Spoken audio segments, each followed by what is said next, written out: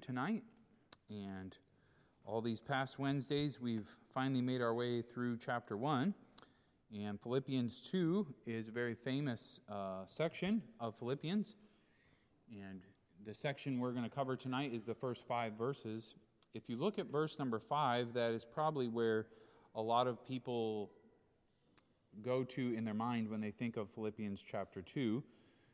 They think of verse number 5, but the verses that lead up to it are really the commands and the pattern and the truth, and then verse 5 and following is the example. So we'll go through verse 5, and then, Lord willing, next week we'll pick up with verse 5 and go much further into the example of Christ. Philippians 2, 1 through 5 is the reading. Now, before we stand and read, I just want to point out that the joy that's talked about in verse 2 is really based on the content of the prior few verses there. And so I want to read verse 27 all the way down to verse number 5 just to refresh our minds. So why don't we all stand? I'll read all through those from verse 27 down to verse 5. Philippians chapter 1, verse 27 is where we'll begin reading. Only let your conduct be as is proper for the gospel of Christ, that whether I come and see you or else be absent, I may hear of your affairs, that you stand fast in one spirit, with one mind, striving together for the faith of the gospel, and in nothing terrified by your adversaries, which is to them an evident sign of destruction, but to you of salvation and that of God. For to you it is given on behalf of Christ, not only to believe in him, but also to suffer for his sake, having the same conflict that you saw in me, and now hear to be in me. If there is therefore any consolation in Christ, if any comfort of love, if any fellowship of the Spirit, if any heart and mercies, fulfill my joy, that you be like-minded, having the same love, being of one accord, of one mind. Let nothing be done through strife or boastfulness, but in lowliness of mind, let each esteem others better than themselves. Look not every man on his own things, but every man also on the things of others. Let this mind be in you, which was also in Christ Jesus. Let's pray together. Lord, we turn to you at this moment, and we ask that the truth of Philippians 2 would connect with our hearts, and may you, by your Holy Spirit, teach us and lead us in these moments. We want to fulfill the truth of these verses, and may we have the grace and the help from you to see clearly the ways that we do and do not live out these truths, and may you lead us to full obedience and to walk after your heart and your mindset and to be filled with humility. I pray this in Jesus' name. Amen. All right, please be seated. In military strategy, I'm told that one of the tactics of generals and of armies is to do what is called divide and conquer. And one of the tactics, especially in prior times when large groups of men would all be hoarded up in large masses, some of the tactics is to go straight for the center, and if you can get the center to break, you can split that army into 2 groups. And because they're divided, they're not able to work together or to function together. And that's one of the tactics to overtake an army. Different battles have been lost by the center of the line breaking. And that's a common thing in military terms.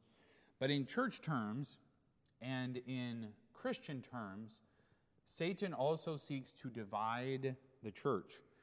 And he wants to divide and to conquer. And one of the ways that he does that is to get people to be at odds one with another, to be upset with each other, to be against one another. And, we call the church the family of God, right? And sometimes I describe the family of God sometimes has family squabbles, right? But that is a tactic of Satan. And in this passage, we actually find Paul addressing probably the most urgent need in the church of Philippi, And it was this matter of unity.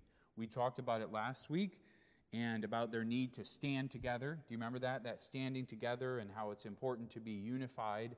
And here he talks more about this unity, but he does it from a different angle. Here he starts talking about their mindset one to another.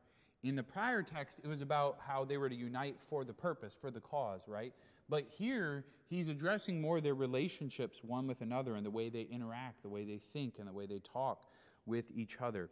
And so in these verses, what I find here are like building blocks for unity. And the building blocks for unity, it's sort of like, let's see here, it's sort of like Legos. Is there anyone here that's touched a Lego in the last year? All right. I can raise my hand. I've touched Legos. Sometimes in play, more often in cleanup, okay?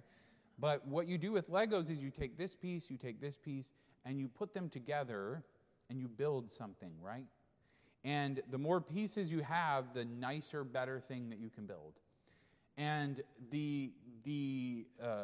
I remember being a kid and seeing other people's Legos and being like, man, if I had those, I could build something really, really cool, right? I could have something amazing. But when it came down to it, I always had to follow the book. I had very little imagination, so I would follow the book and I would get it just the way it's supposed to be. But ingenuity, creativity was not my, my extra gift from God. So having the book was very important to me. But some kids, they could look at their Legos all disassembled, and then they could look at someone else's all put together, and they could be like, why can't I have as cool setup as they have, Well, they have the same building blocks that they have. They have the same pieces that they have. They just haven't put it together, right? They haven't built the thing. And I think sometimes in Christianity, there are sometimes Christians that look at what someone else has and they'll be like, man, I wish I could have that, They seem so fulfilled in their spiritual life, or they seem to be growing or happy or whatever it is. Well, when it comes to unity, we all have the building blocks for unity. Every Christian has these building blocks at our fingertips. God didn't bless some Christians with the gift of unity and then leave other Christians without that gift. That's not how he did it. He gave all the building blocks to all his children, and he said, here, you can be unified. And what I've entitled the message tonight is Unity Through Humility, because unity and humility go together, and you'll see as we read and go through these verses that the humility is what brings about the unity. Now, what I'm going to get started with is actually verse 2 tonight, and verse 2 does not have its own point because verse 2 is the point, okay? Verse 2, he says, fulfill my joy, that you be like-minded, having the same love, being of one accord, of one mind. It's almost like Paul goes out of his way to say the same thing as many different ways as he can in this passage. I mean, you have like-minded, one mind, lowliness of mind, one accord, same love. You have all these different ways of him trying to say you need to be unified. And when he starts out in verse 2, he says that you be like-minded. That like-mindedness that he's talking about, he literally, it says, think the same thing. Think the same thing. Now, he's not telling everyone to have identical thoughts, precisely identical. But if you think of what he says following this, he says, having the same love. You need to be like-minded, having the same love. Quick question for us all here. Do you and I have the same love?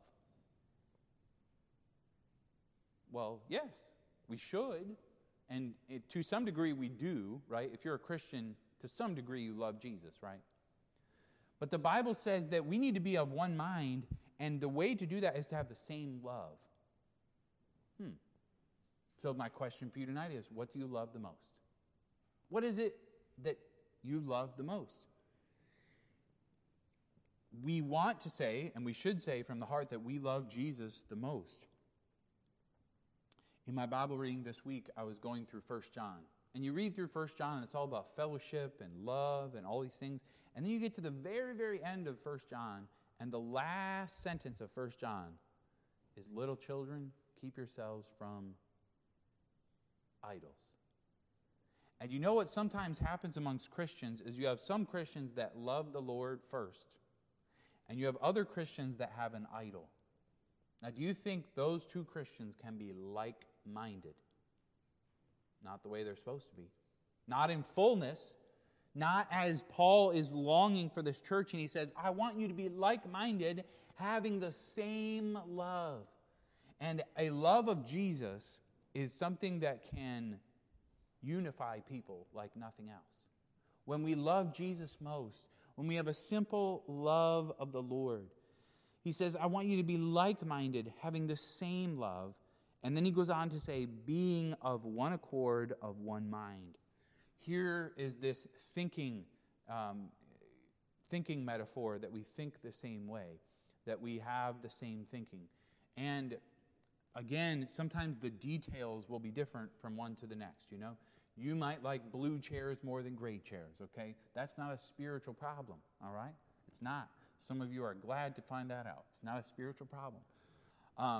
We have preferences and these different other things. But here when he says to think the same thing or to be of one mind and to be of one accord, the idea is that our mindset is the same. Our mindset is the same. And part of that is, yes, loving Jesus, loving him first, loving him foremost. But then I think it also has to do with the truth of God's word, letting the Scripture guide our thinking and thinking the truth of the Scripture. And Paul looks to this church and he says to them, oh, I would be so happy. You would fill up my joy cup if I came and I realized and I found out that you all love Jesus together and you are all thinking together because your heart is set on him and your mind is set on the Scriptures and you're unified together. That would make me so full of joy if that's what I found when I came to Philippi. Now then the question is, well, how can we get there, right? Because sometimes we see the ideal and we be like, man, boy, that looks nice. Well, how do we get there? What steps do we take? Well, that's where I see our different points here tonight. And I want to start off with a quick explanation of what humility is not. Because we're going to be talking about humility in these other verses and how that undergirds these actions that we're talking about tonight. But sometimes there's some confusion on humility. And I want to quick talk about what it is not, okay? Humility is not forgetting yourself. It's not neglecting yourself. The Bible uses the phrase in another passage of Scripture, it says, not thinking of ourselves more highly than we ought to think. And so, forgetting you exist, not brushing your teeth, not caring about your budget, right? These are not actions of humility, right? That's not what humility is about. So forgetting yourself, some people, I've heard someone try to say humility is not thinking less of yourself, it's thinking of yourself less. Well, that's helpful depending on how much less you think of yourself, okay? Because we do exist, right? And we are to manage ourselves and think of ourselves in light of God. And so sometimes the idea of just not ever thinking of yourself as humility is taught, and I don't think that's the scriptural teaching. Self-loathing, self-hate, this is not humility. Depression, feeling bad. Some people just are feeling bad and they say, I'm just humble. Well, that's not humility, okay? That's something else. Being a doormat or accepting abuse, this is also not humility. And so these are just a quick picture of what humility is not, okay? So let's get going with verse 1 now. If I am to grow in humility, if I am to let this be a part of my life, how do I do this? How does this take place? Because, just shouting, I must be humble, doesn't make me humble, right? Tying a string around my finger and remember to be humble today, right? That doesn't make myself humble. I think the first guide in this passage is in verse 1. Remember the gifts. Remember the gifts that you have in Christ. It says, if there is, therefore, any consolation in Christ, if any comfort of love, if any fellowship of the Spirit, if any heart and mercies. These ifs, there's 4 ifs right here. And Paul is trying to explain and maybe even argue to them by using these ifs. So he says, therefore, based on those prior verses, right? I want to come to you. I want my joy to be full when I see you, right? I want you united. Therefore, these 4 ifs. And he's not saying, he's not doubting them, like maybe you did, maybe you have these things, maybe you don't.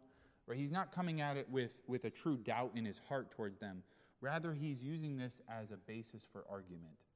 And he's saying, hey, if you have this, if you have this, if you have this, if you have this, then you can do this. And he's arguing that they have some things that are theirs, that are the basis for humility. He says, first, consolation in Christ. This consolation speaks of comfort or encouragement. Now, he doesn't say if you have consolation in each other. He says if you have consolation in Christ. And this consolation, this comfort, or this encouragement, some even use the word cheering, but it's this idea that in Jesus, I have someone who comforts and encourages me. Do you know, sometimes people fight and argue because they feel like there's no one else to fight for them. There's no one else that they can trust. There's no one else that will pick them up if they get destroyed, so to speak. And so they feel like they're their own defense. But the Bible here says that we have consolation in Christ. In Jesus, I have someone who will comfort me, someone who will love me, someone who will encourage me. And so, therefore, if there's a problem with another Christian, I always have someone that I can run to, and his name is Jesus Christ.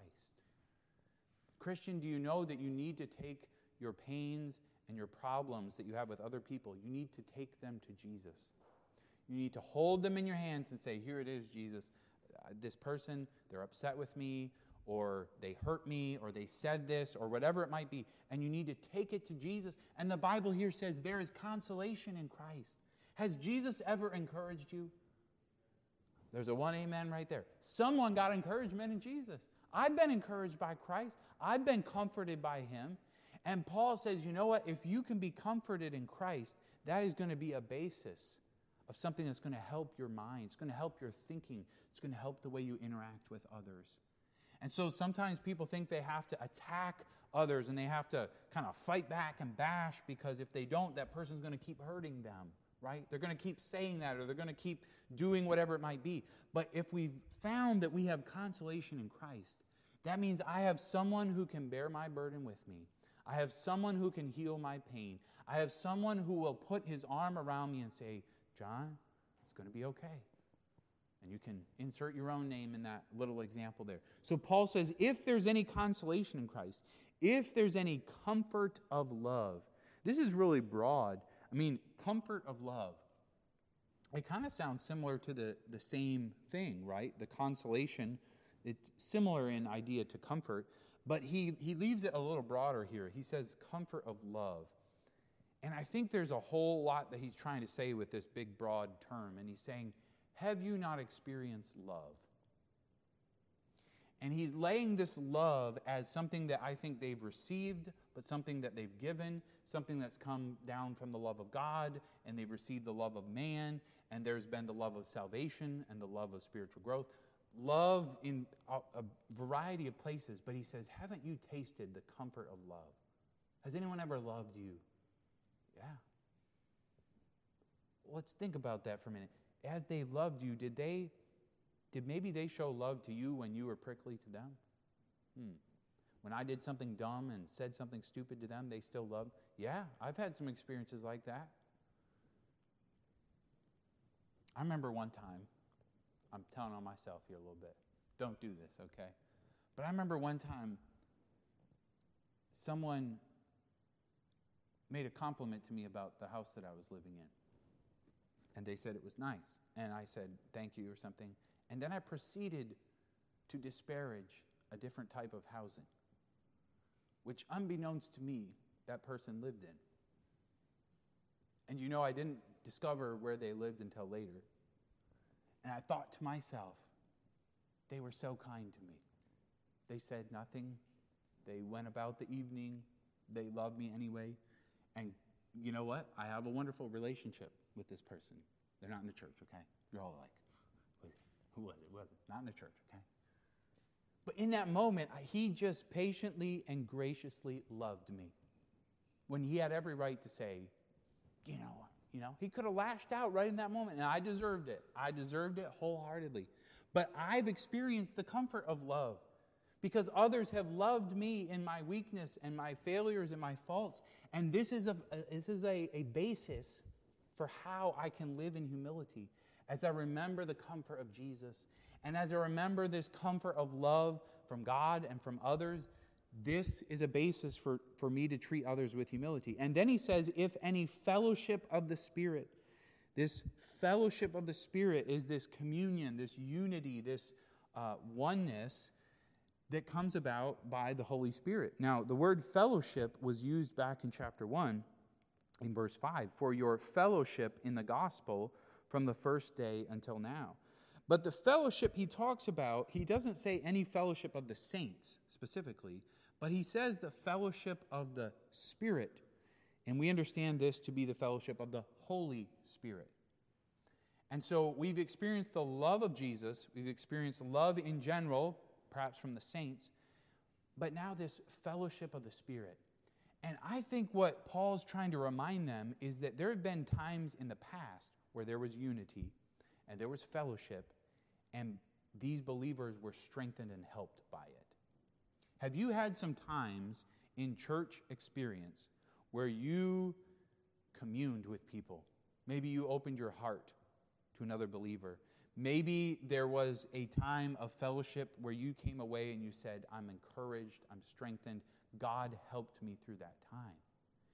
And Paul is pointing back to these Philippians and he's saying, haven't you experienced this fellowship of the Holy Spirit? Haven't you experienced the Holy Spirit knitting your heart together with another believer? Don't you remember that? Have you forgotten that sense of oneness and that sense of unity that you had? Have you forgotten that? If you've experienced this, then. And then lastly, he ends with, if any heart and mercies. And the word heart here is the idea of the inner seat of emotions. And then he says mercies. And so in a way we could say, the heart, we usually think of love, right? But maybe in a broader sense, I think maybe he's saying, if you have emotions, and if you have mercies given, mercies received, if you've experienced these things, then be like-minded. Have the same love. Be of one accord. And then he goes on with his other commands that form this foundation. Maybe we could say it this way. The opposite of humility is pride. And to walk in pride is forgetfulness. It's forgetting the gifts that we have been given. And the gifts that I've been given in Christ are many, not few, many. And as I go back in my heart and my mind, and I remember the comfort that Jesus has given me, and I remember the love of the saints towards me, and I remember the unity and the fellowship that we had knit together in the Holy Spirit, and I remember how my heart and emotions were helped by other saints and how people were merciful to me, then that memory serves as a foundation for my humility. Because it says, I've been given so many, many good gifts in Jesus. Can I not give these gifts back to others? Can't I be that person who listens when they need to pour out their heart? Can't I be the one who forgives when they wrong me because I have wronged them? And we see such a beautiful foundation in verse 1 that's, we rush past verse 1 really quick to get to 4 and 5 and some of these more common verses, but Paul says, you've experienced something.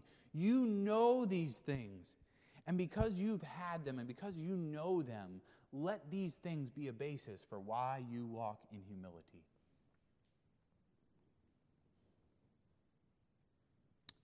This comfort of love, let me just return to that. Certainly love and humility go together really well, don't they?